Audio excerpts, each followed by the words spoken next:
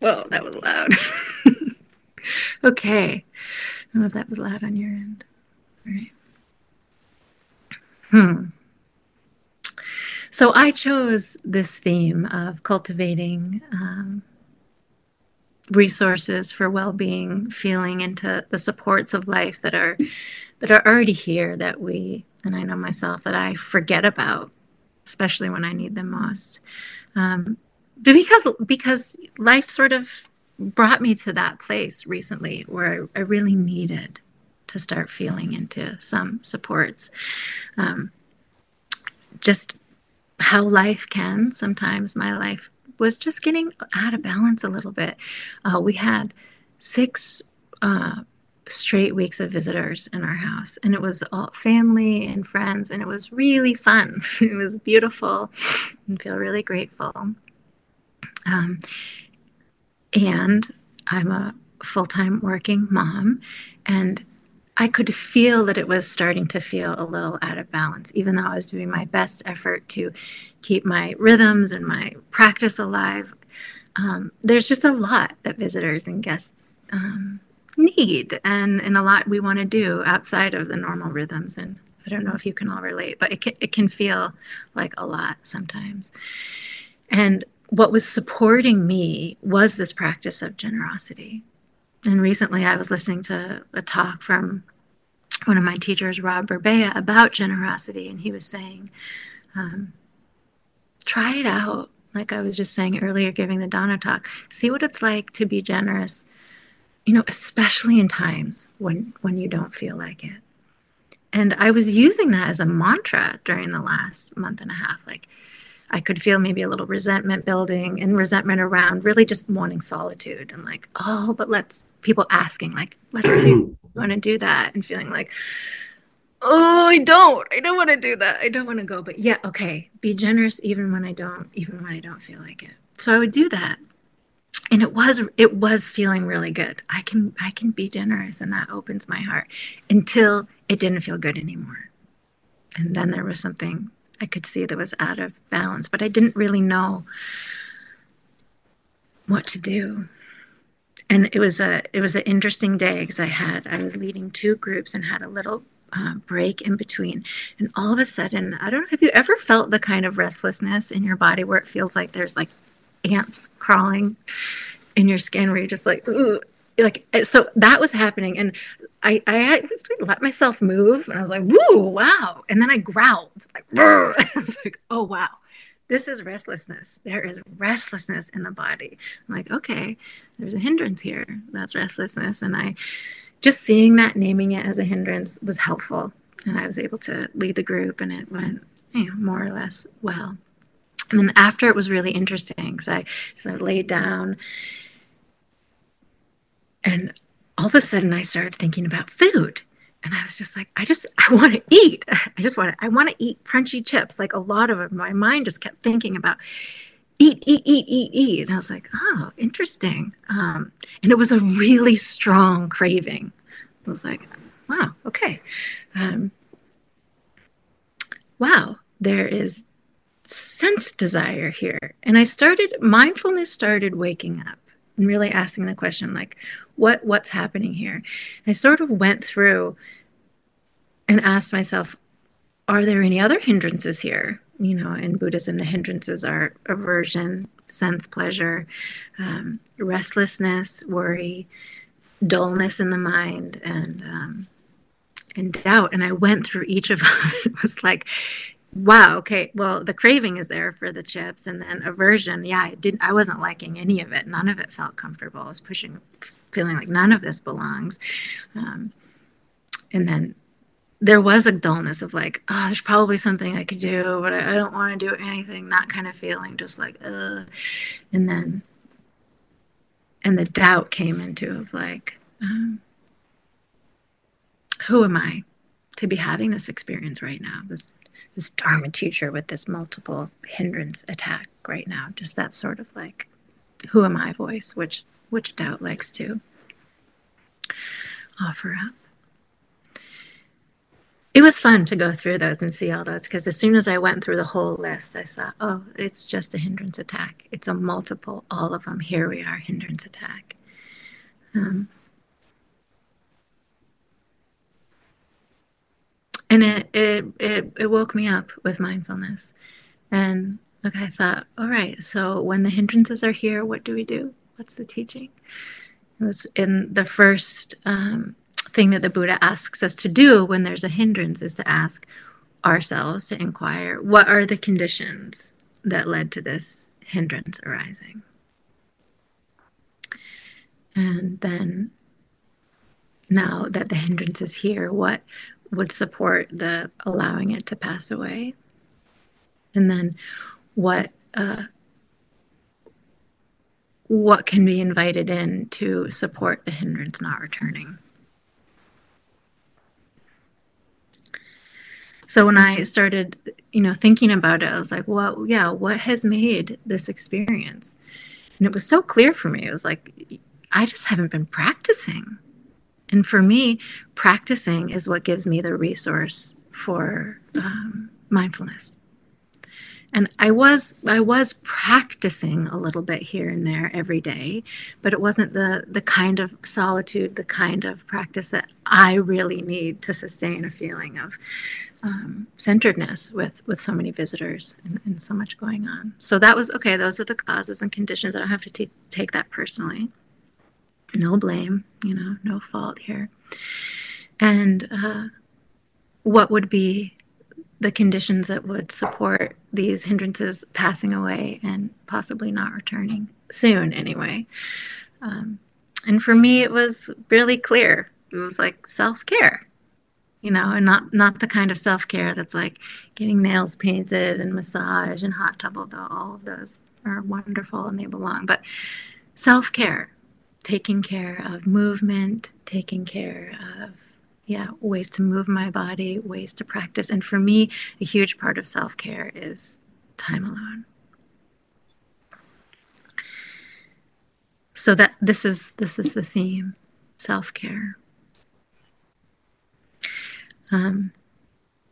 So this talk tonight, this exploration tonight, is inspired by a teacher that some of you may know.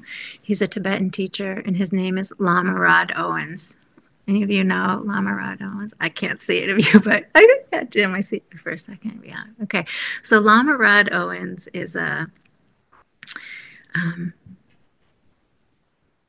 he really shares in his teaching a lot about not just waking up for ourselves, but the bodhisattva vow, like collective awakening, and that we're here working for everybody's freedom, especially people who need help getting free. And he makes this a huge, huge part of his teaching. And with that, he says, the bodhisattva path in our time right now can be extremely draining.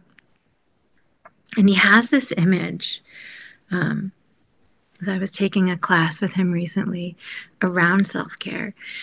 And he says what he does is he imagines that he is, using this analogy or metaphor of a cup, and not letting it get empty, drained, not just filling the cup up and then letting it get drained and filling it up and letting it get drained. But he says, I live my life so that I'm a cup that's always overflowing.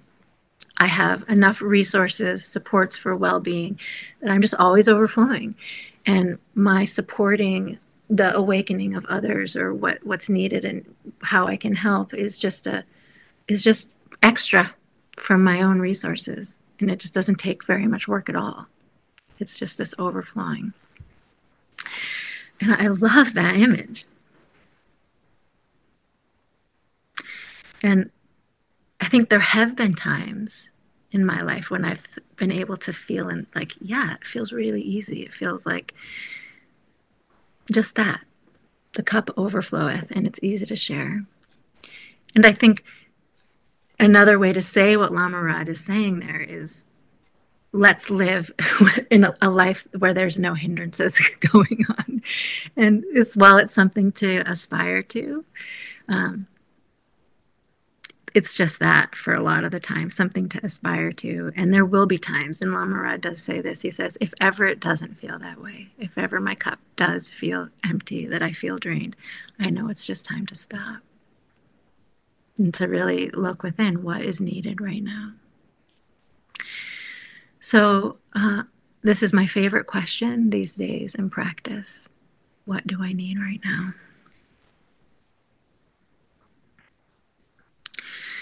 So while it's a lovely idea to feel like the cup is just overflowing all the time, I think that times when there is a multiple hindrance attack, or the times when the cup feels completely drained, these are learning times. Because if the cup feels drained, I think we can ask that same question with like the inquiry with the hindrances of what were the causes and conditions that led to my cup being drained. But also the times when we do feel overflowing, when there's a lot to give, when the hindrances aren't so much there, what were the causes and conditions that led to that? And make note. Okay, so that's what supports my cup overflowing. Because then we can get back there. So for me, that day, I was lying there with the multiple hindrance attack, and I just thought, what I really need is to be with the trees. Even though I had that dullness and I didn't want to go anywhere, I just knew that was what I needed.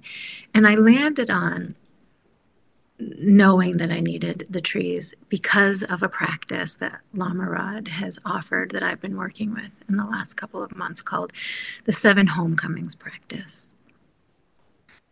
And this is a practice that Lama Rod teaches. He teaches it both as a linear meditation practice where he walks you through these as a contemplation, a reflection, different realms of support on the path.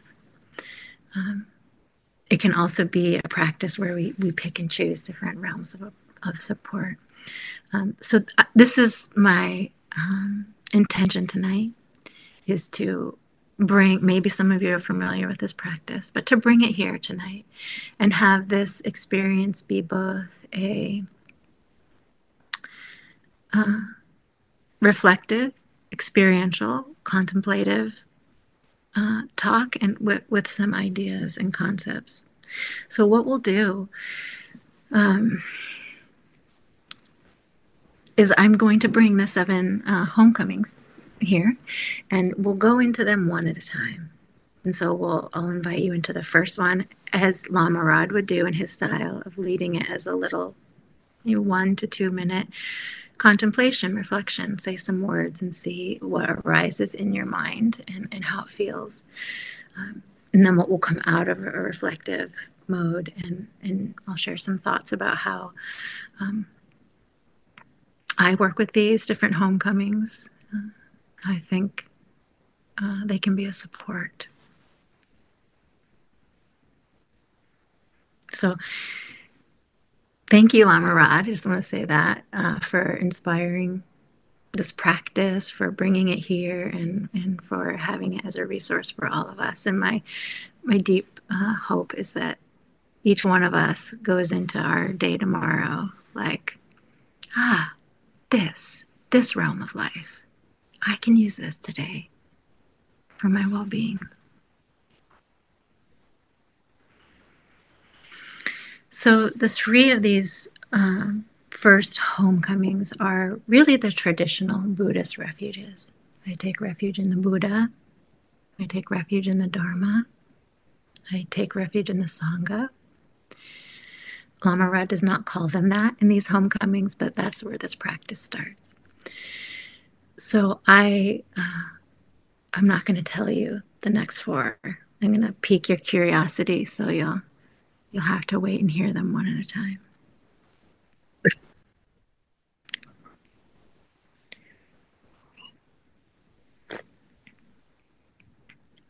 So let's begin this journey of opening to circles of care, as Lama Rod would say, opening to circles of care. So whatever reflective posture you want to be in, you want to look at the ceiling, close your eyes, look at me, look down. Any reflective posture.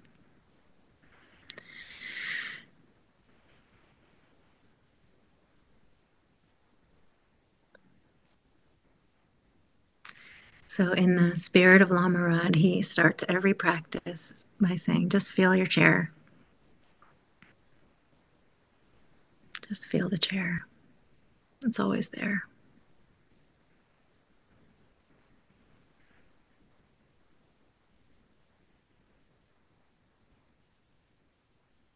Come home to your chair. And now we'll begin the practice by opening to the support, the care, this first homecoming of the care of our teachers, guides, mentors, elders. And so as you hear those words inviting in your imagination, in your felt sense, in your memory, all of the teachers you've had that you can remember in this moment, who you could be curious and to see who pops up. This could be teachers, guides, coaches, mentors from childhood even. Just as if creating a circle. Teachers.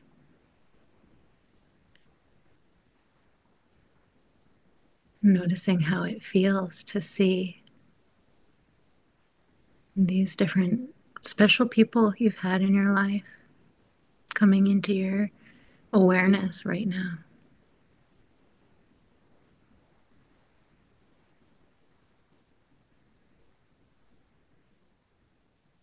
And as you see them, you could reflect, what is it about this teacher, this mentor, this guide that inspired me or made me feel seen, cared for me in some way? Why are they coming into my circle of care right now?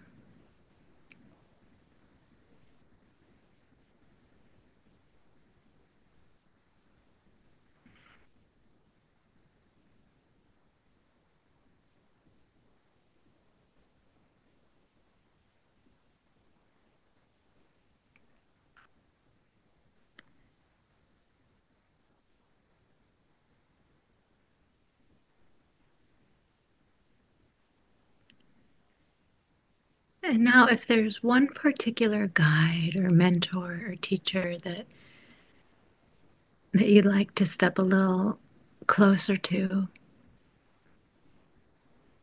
and then behold them with your mind's eye, your heart right now. Sensing what it feels like in the body to be in their presence, in the heart.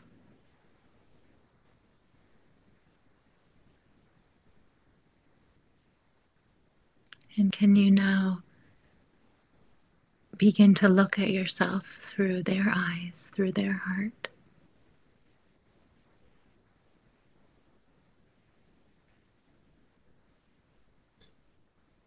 What is it that they see in you?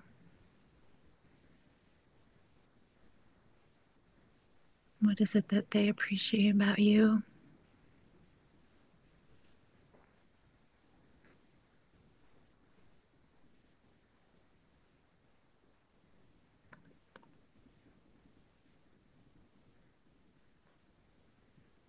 Can you sense into what it is about you that makes their life better as well?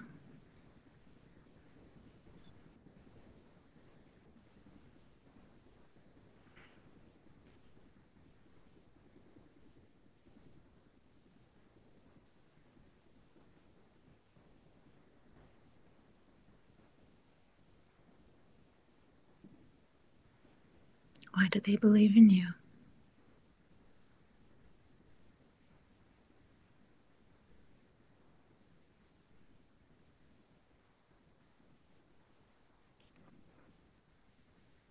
And just noticing what it feels like in this moment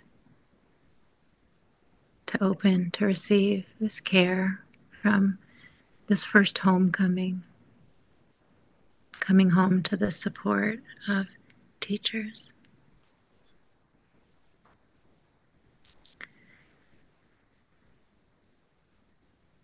So now coming out of the reflective posture, I can't see you, so I'll just, maybe you keep your eyes closed this whole talk. It's up to you. I'll say a few words about this first homecoming and how I think about it. I think for me, what we just did there is very much a classical way of bringing a benefactor in through the loving kindness practice. So it's probably not too foreign. I've experienced that before. And I think that, we definitely opened the imagination there to imagine that in the body, in the mind's eye, what that's like to be with this teacher in the imagination. And it's one of the ways I really love to work with the care of teachers. I know for me, sometimes if I'm really going through something, I'll just sit down and imagine I'm having a conversation with my teacher and see what he has to say. It's interesting, the answers come, the wisdom comes. And so this is really a beautiful doorway to work with teachers. Through the metta practice, through the imaginal doorway. Sometimes I just, maybe some of you do this too, but I'll just go onto Dharma Seed and pick a random talk from one of my teachers and put it in my earbuds and go for a walk. And just hearing their voice is sometimes just this like really soothing balm. Oh yeah. It doesn't even matter what they're saying. It's just entering into the presence of that mentor, that teacher. So one question that I get asked a lot actually is people sometimes will say to me, all of you Dharma teachers, you're always talking about your teacher, and these conversations you have with your teacher, and how do you have a teacher? Where does that relationship start? How do you go about it? And I think it's a great question, because a lot of us don't know how to get a teacher. And so it's really easy. You find a Dharma teacher that you like and you resonate with, and you say, will you be my teacher? And depending on what their schedule is like, they may or may not have time to take on meditators and practitioners, but they will know somebody who does have space in their schedule and who is doing that work. And it's such a rich practice of having the support of Sangha and going on retreats and coming here and listening to talks. But then from time to time, and the beauty of Dharma mentoring is that it's on your time. Maybe it's once a year or twice a year or every week or once a month. It's just when you want to check in about your practice, your individual practice, and how it's unfolding in your life. All of the teachers that have teachers, and all of them have had teachers. Going back to the Buddha, who also had teachers, so this relationship is a really important and supportive one on the path. So you can just feel into, do I want to, have more access to a teacher? And if you do, it's out there. And then this is also the beauty of the Dana practice, is that it really is available. And here is a resource for all of us. I was recently talking to James, and he said, I still call Joseph. Every now and again, I need a little tune-up, and I call Joseph, and we have our talk, and I offer him Dana, and he's still my teacher, and we still check in that way. There's something about having someone who can listen to you talk about your life, and just also believing in your capacity to awaken. So even though they hear all of the chaos, there's just this like, yeah, and you got this. I'm remembering right now, and James has been my teacher for almost 20 years. And 10 years ago, I had a miscarriage before I had my child. And I remember talking to James, and it was the only person that I felt like wasn't trying to fix it, was just holding the space for it and grieving with me and doing it, with the Dharma right there, the understanding that, like, just that understanding, you know what I mean? Just that person who understands it from that perspective. So it's like bringing the real stuff too, not just what do I do with my mindfulness practice, but, how do I hold this loss, this grief, this joy?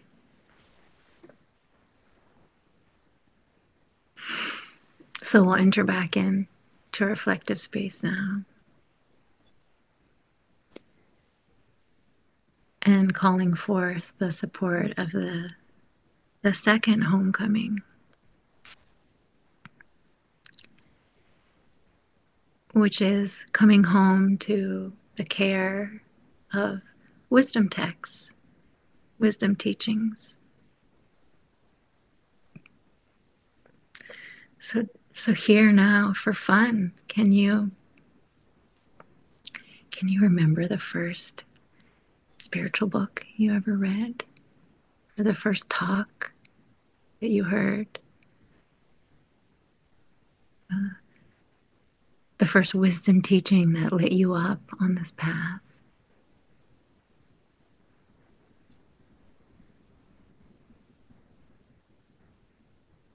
Inviting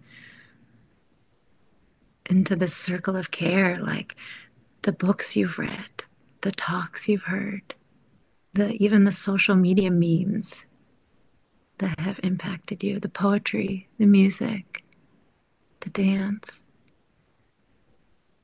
all of these wisdom teachings that have supported your understanding of the Dharma, of opening your heart.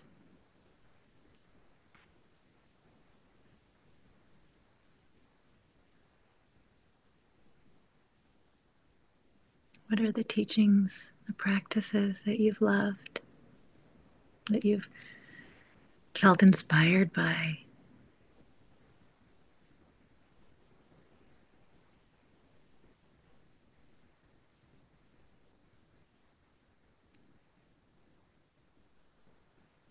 Even calling to mind maybe just a line of a poem that has supported you in some way.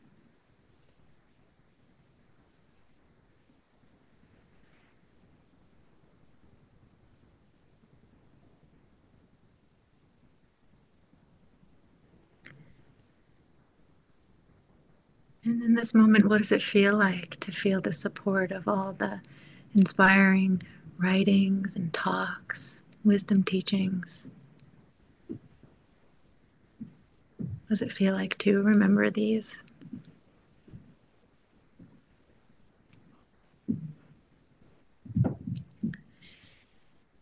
And coming out of the reflective place. And just for fun, let's do it in the chat for a moment. Can you type in? It would be fun to see the different wisdom texts that have supported you. So the chat should be open if you want to. Let's see some of the ones in the space here tonight that have supported you.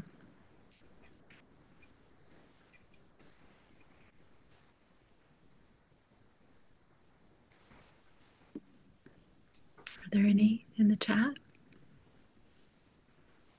Be Here Now, Jack Cornfield's Monday Night Talk. Yeah. Rumi, Be Here Now. Oh, Be Here Now. That's a big one, isn't it? Yeah. So Be Here Now, all of you Be Here Now devotees, is there a page in Be Here Now that sticks out to you? That's like that page I come back to, that. The Little Prince, Things Fall Apart. The Inner Art of Meditation, Mary Oliver. The one with the 57 Chevys. Okay. Yeah, the page of Be Here Now that stuck out for me is the page that says, "You just love." Those words actually kind of changed my whole life. Siddhartha, Mary Oliver, issue at hand, Gil Fronsdale, the Bhagavad Gita. Calling it in. Look at these wisdom texts. No mud, no lotus. So here's another one. Does anyone have a line of poetry that you've used like a mantra? I'll share one of mine. Just this Julia Fehrenbacher poem. This line is, stop asking, am I good enough? Ask only, am I showing up with love? Like, I come back to that line of poetry as a wisdom support. Stop asking, am I good enough? Am I showing up with love? And maybe some of you Mary Oliver fans on here, I think the poem is When Death Comes, and there's a line that's, I don't want to wonder if I have made of my life something particular and real. And that for me is like a line that goes over in my mind. And actually just the last part of it, something particular and real. Just those words, like just this little wisdom that kind of run in my mind. So I hope that was fun to see these wisdom texts. Oh, Heidi's got one. This world is made for you to be free in. Anything that does not bring you alive is too small for you. You get proud by practicing. Make your heart a bowl big enough to hold it all. If you can keep your head when all about you are losing theirs. Yeah. Mary. Text from Baha'i. Germer's Mindful Path of Self-Compassion. Tell me, yeah, that one, right? Tell me, what is it you plan to do with your one wild and precious life? I'm curious, how many of you have had that come to your mind? I see it every time I see geese. That line comes into my mind from wild geese. You know, I think us Dharma geeks here, we could just go on and on with this exercise for hours. The wisdom texts that have supported us. So I was just thinking, you know, sometimes I just sit by my bookshelf and just feel like I'm in the company of friends. You know, I don't need to even read. It's like, oh, I love that book and that book. And I was thinking about how when I go away, like I just went away for a couple of nights to have some really get grounded time. And I brought all these books and I knew I wasn't going to read books there. I knew I wasn't, but just I like to have them there, especially poetry books, and just see them, you know, wisdom texts just as friends. Right there. But another way that I think we can feel into this support of the wisdom teachings is actually asking the question, what teaching do I need right now? What practice do I need right now? And I know that can be an overwhelming question because there's so many, but it can be really simple. For me, it often falls into one of three. Do I need mindfulness, some aspect of mindfulness, one of the four foundations, or is it loving kindness I need, one of the Brahma Viharas, or is it a samadhi practice, like a gathering the mind over and over again? And usually I can look to one of those and find I need that wisdom practice, that wisdom teaching right now. Another way that we can find the support of these wisdom texts is by feeling into the moment. Like, what's my curriculum right now? I know I've shared this a lot. It's a question I ask myself all the time, like with being out of balance recently. Like, okay, what's the curriculum in this? What am I being asked to learn? And then, all right, what I'm being asked to learn is self-care. So, okay, I'm turning to Lama Rod. He's got the wisdom here. He knows what to say about this. So find out, ask yourself, what is the curriculum? And then find the teaching that you need.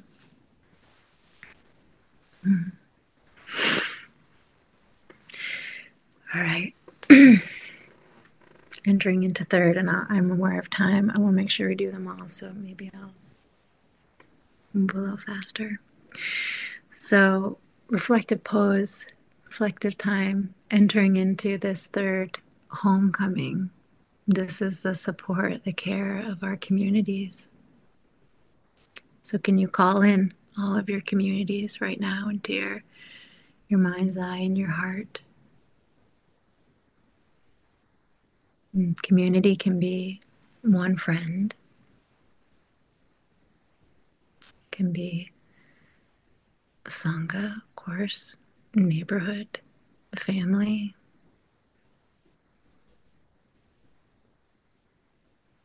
No need to compare your community against some idea of what good community is. Whatever your community is right now, can you feel the support of it? What it draws out in you, what beautiful qualities it brings out in you, this community, this friend.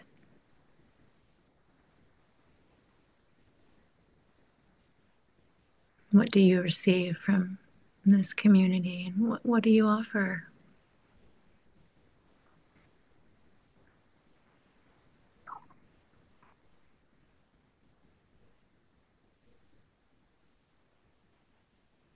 And just checking in, what does it feel like to call forth the support of community, of sangha?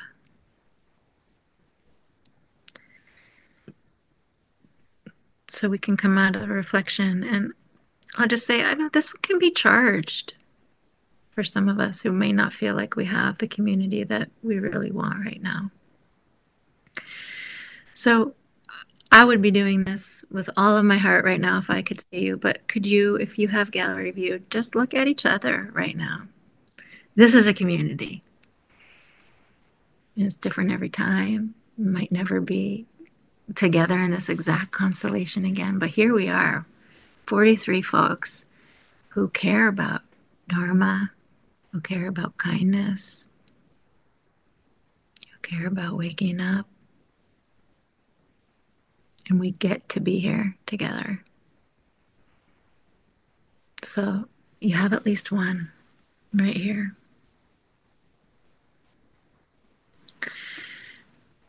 One quote from the Buddha that kind of always stops me in my tracks is where Ananda, his attendant, goes to him and says, it would seem, Buddha, that spiritual friendship is half of the holy life.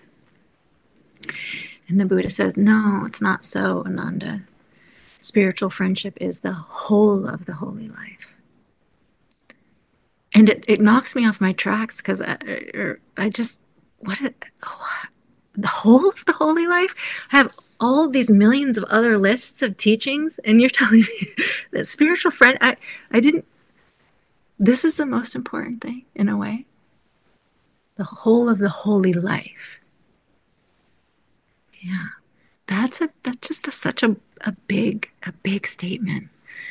And as I have gone through a practice since my 20s, I definitely went through a time when I had no sangha when I was a new mom. I just didn't have any spiritual community, and it was really dark. I fell away from my practice for a time, and it was a real dark night of the soul. And now coming back to practice, and my whole, work livelihood is leading sanghas every day.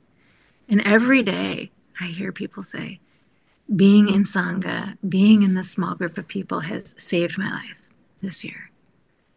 And with just the utmost sincerity, having people to come to once a week and talk about my life, and these people I know, I trust that they get it. They know the lens I'm looking at life through has saved my life. And maybe it sounds cliche or a little cheesy, but I honestly hear that phrase, honestly and sincerely, many, many, many times. So the Pali word for spiritual friend is Kalyanamitta, and I love that word, Kalyanamitta. And I just found this little teaching from the Digha Nikaya, and the Buddha says, Kalyanamitta, the friend who is a helpmate, the friend in happiness and woe, the friend who gives good counsel, the friend who sympathizes too. These four as friends, the wise behold and cherish them devotedly as a mother her own child. So these spiritual friends are helpers. They're with us when we're happy and when we're not. They give us their advice when we ask, sometimes when we don't ask, but they're here to give it. You know, they empathize, they have compassion. There are many, many different teachings on Kalyanamitta from the Buddha, and they're all, beautiful reflections. So this can be one to feel into, like, what do I have what I want for spiritual friends right now? And if I don't, what do I need to do? How do I get that resource? Okay, we'll go back in to our reflective place. And now we are going to open to the fourth homecoming, which is opening to the support of the ancestors. And this is opening to our familiar ancestors, familial ancestors, and the ancestors of our spiritual lineages.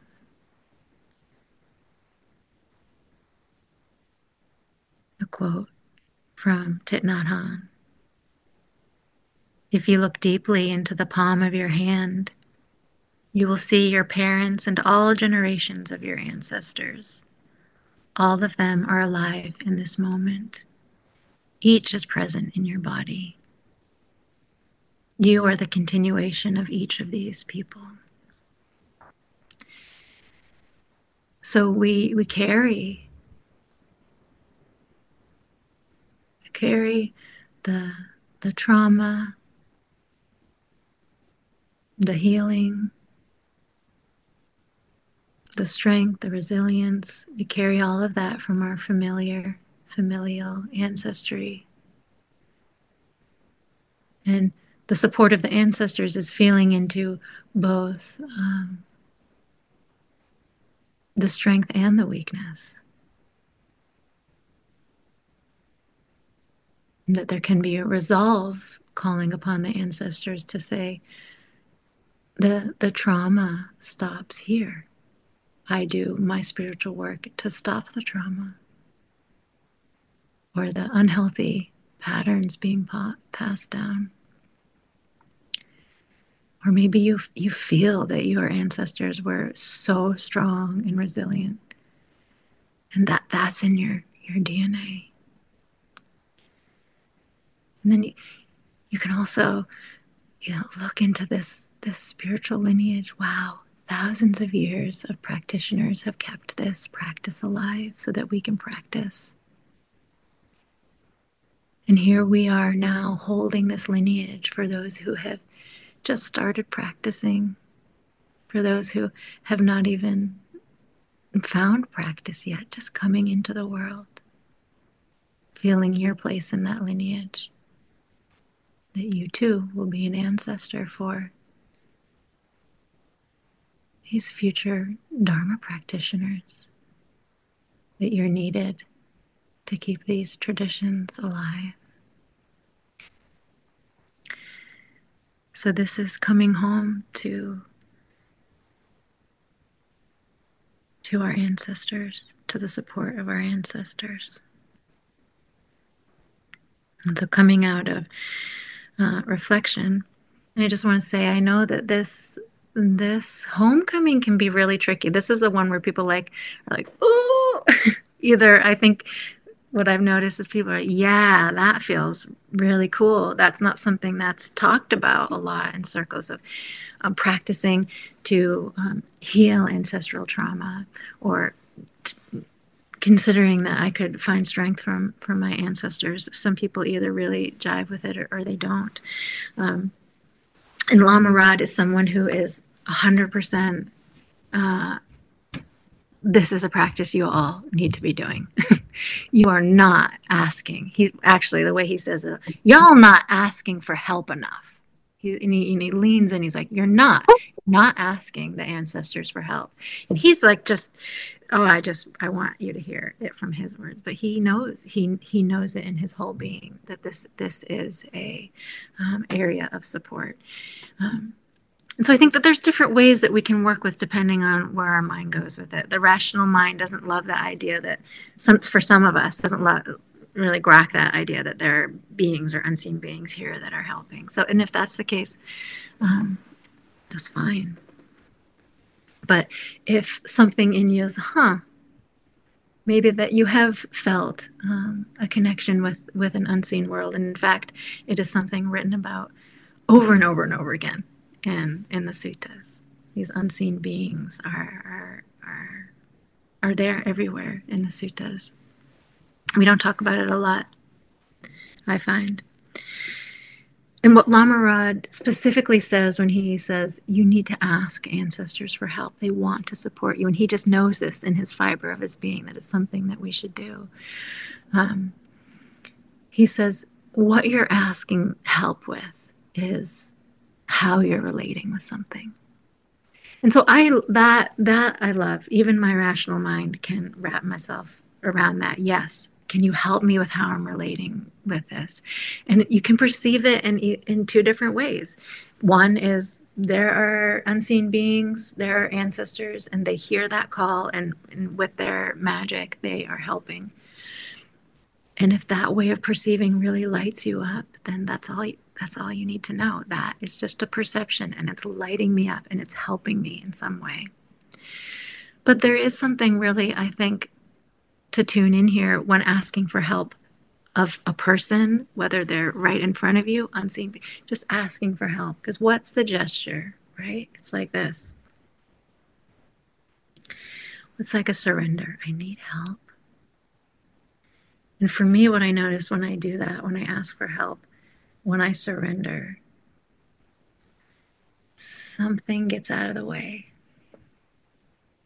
What is that something? The figuring it out mind just gets out of the way. And when that figuring it out mind gets out of the way, whether it's ancestors' voice coming in, whether it's my own wisdom, it's something is coming in to help.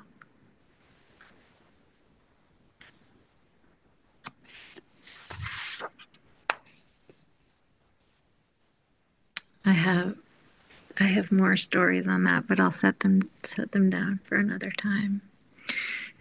We gotta feel all of the supports here. All right, so coming into the fifth homecoming here. I love this homecoming. And this is coming home to the support of the earth.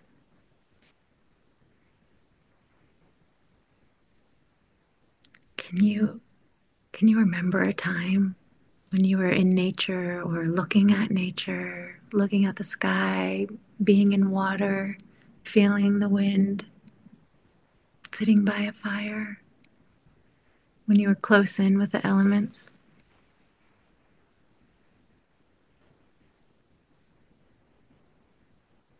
Can you picture a place on this earth that feels like a homecoming?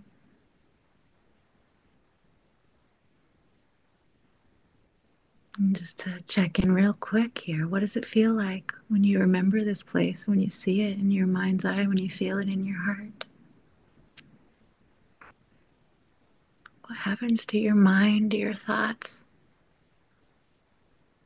when you're there with that patch of land?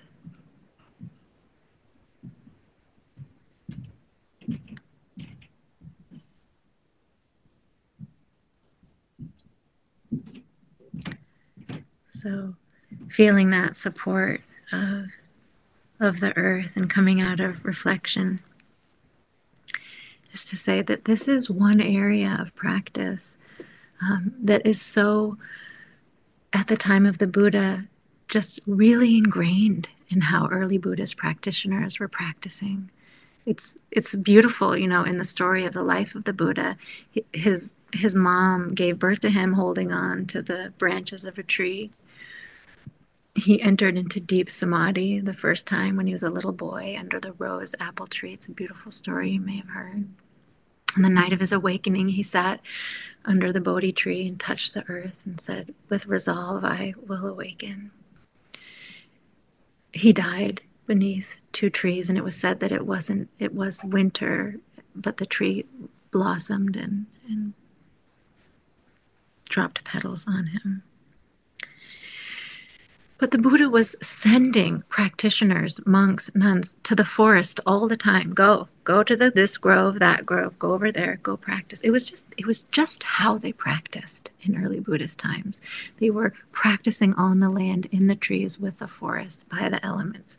And that can be something that we don't do that a lot. Maybe you do. I know I don't go, oh, I need to go meditate and I find a tree. Maybe if it's a fun thing, I'll do that, but that's not my go-to. Like, I don't go meditate under a tree every day.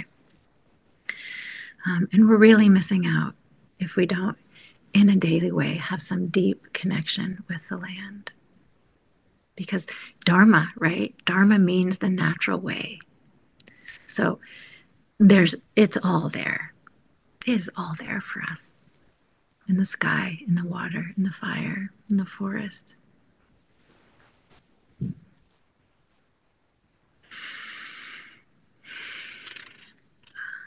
More here, but I'm seeing the time and I want to honor our time.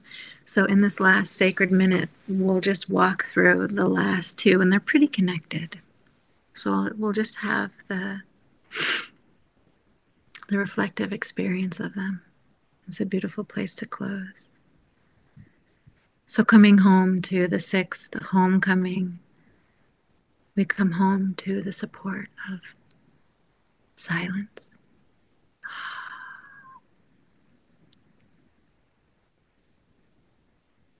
Coming home to silence.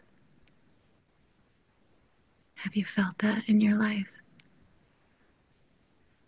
Have you let the silence just wrap you up, fill you up?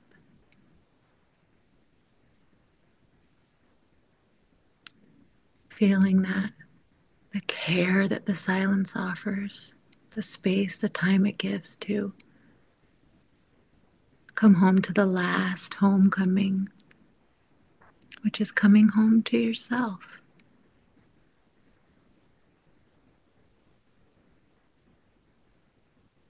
So we feel the support of the teachers, the elders, the wise ones, the teachings they have carried forth, the community that keeps the teachings alive, the ancestors, the familial, the lineage ancestors supporting,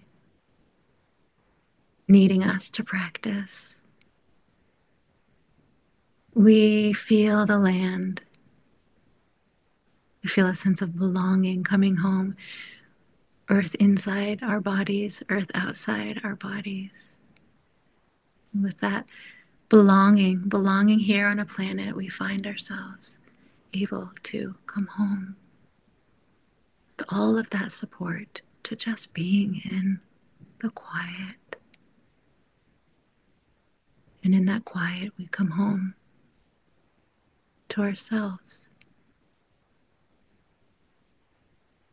We come home to our beautiful aspirations, our aspirations for kindness, for clarity,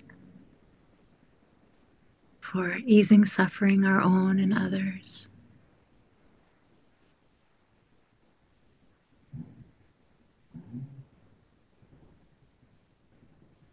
So in this last moment of this homecoming practice,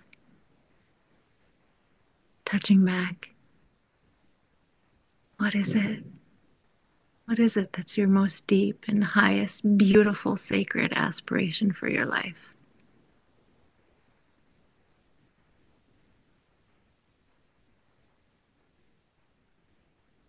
Can you really say it in your mind? I want this. Let it fill this whole space.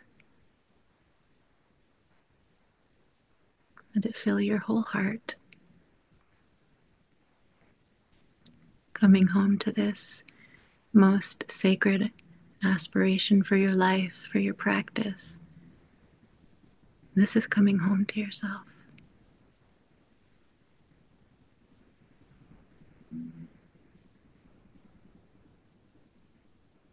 Taking a last breath together in the silence.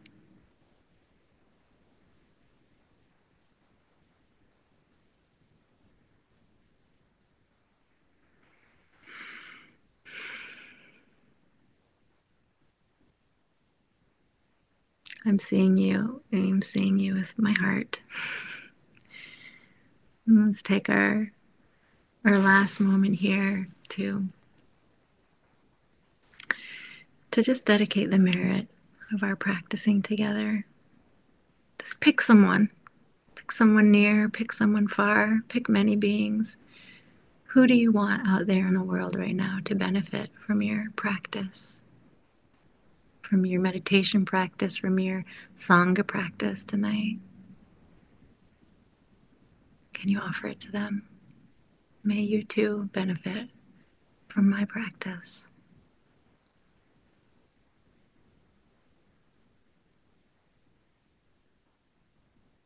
May all beings everywhere be loved.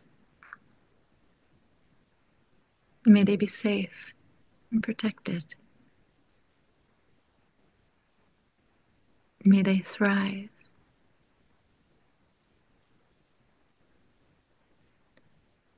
May all beings everywhere be free from suffering and live with ease.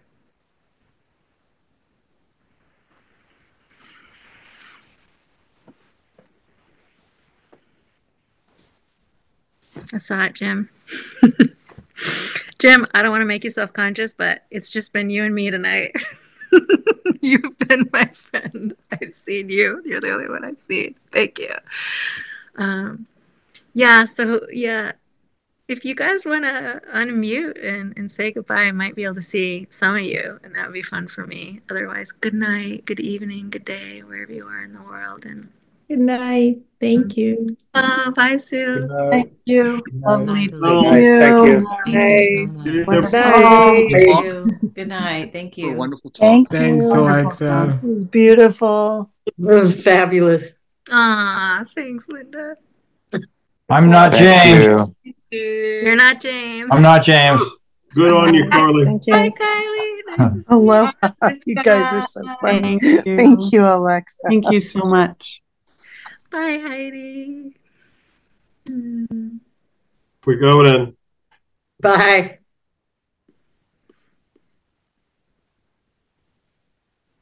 Bye, Elizabeth. What a beautiful Sangha. Such calm, patient people. You too, Alexa. Oh, I know. Thank you. Yeah, what grace. Thank you so much. You are so graceful. I learned a lot by your example. Thank you. Thank you. Appreciate it. Yeah, not an easy one for me. But... No, you made it look easy, my dear. Well, you know what was easy about it is I actually had Jim. Somehow and I was just that was helpful. I know people, I guess webinars and stuff that people do offer practices and teachings without looking at people, but it is weird. It is weird. The pivot of our modern world. Yeah. Totally. A hug of metta. Thank you. Bye-bye. Bye. Good night.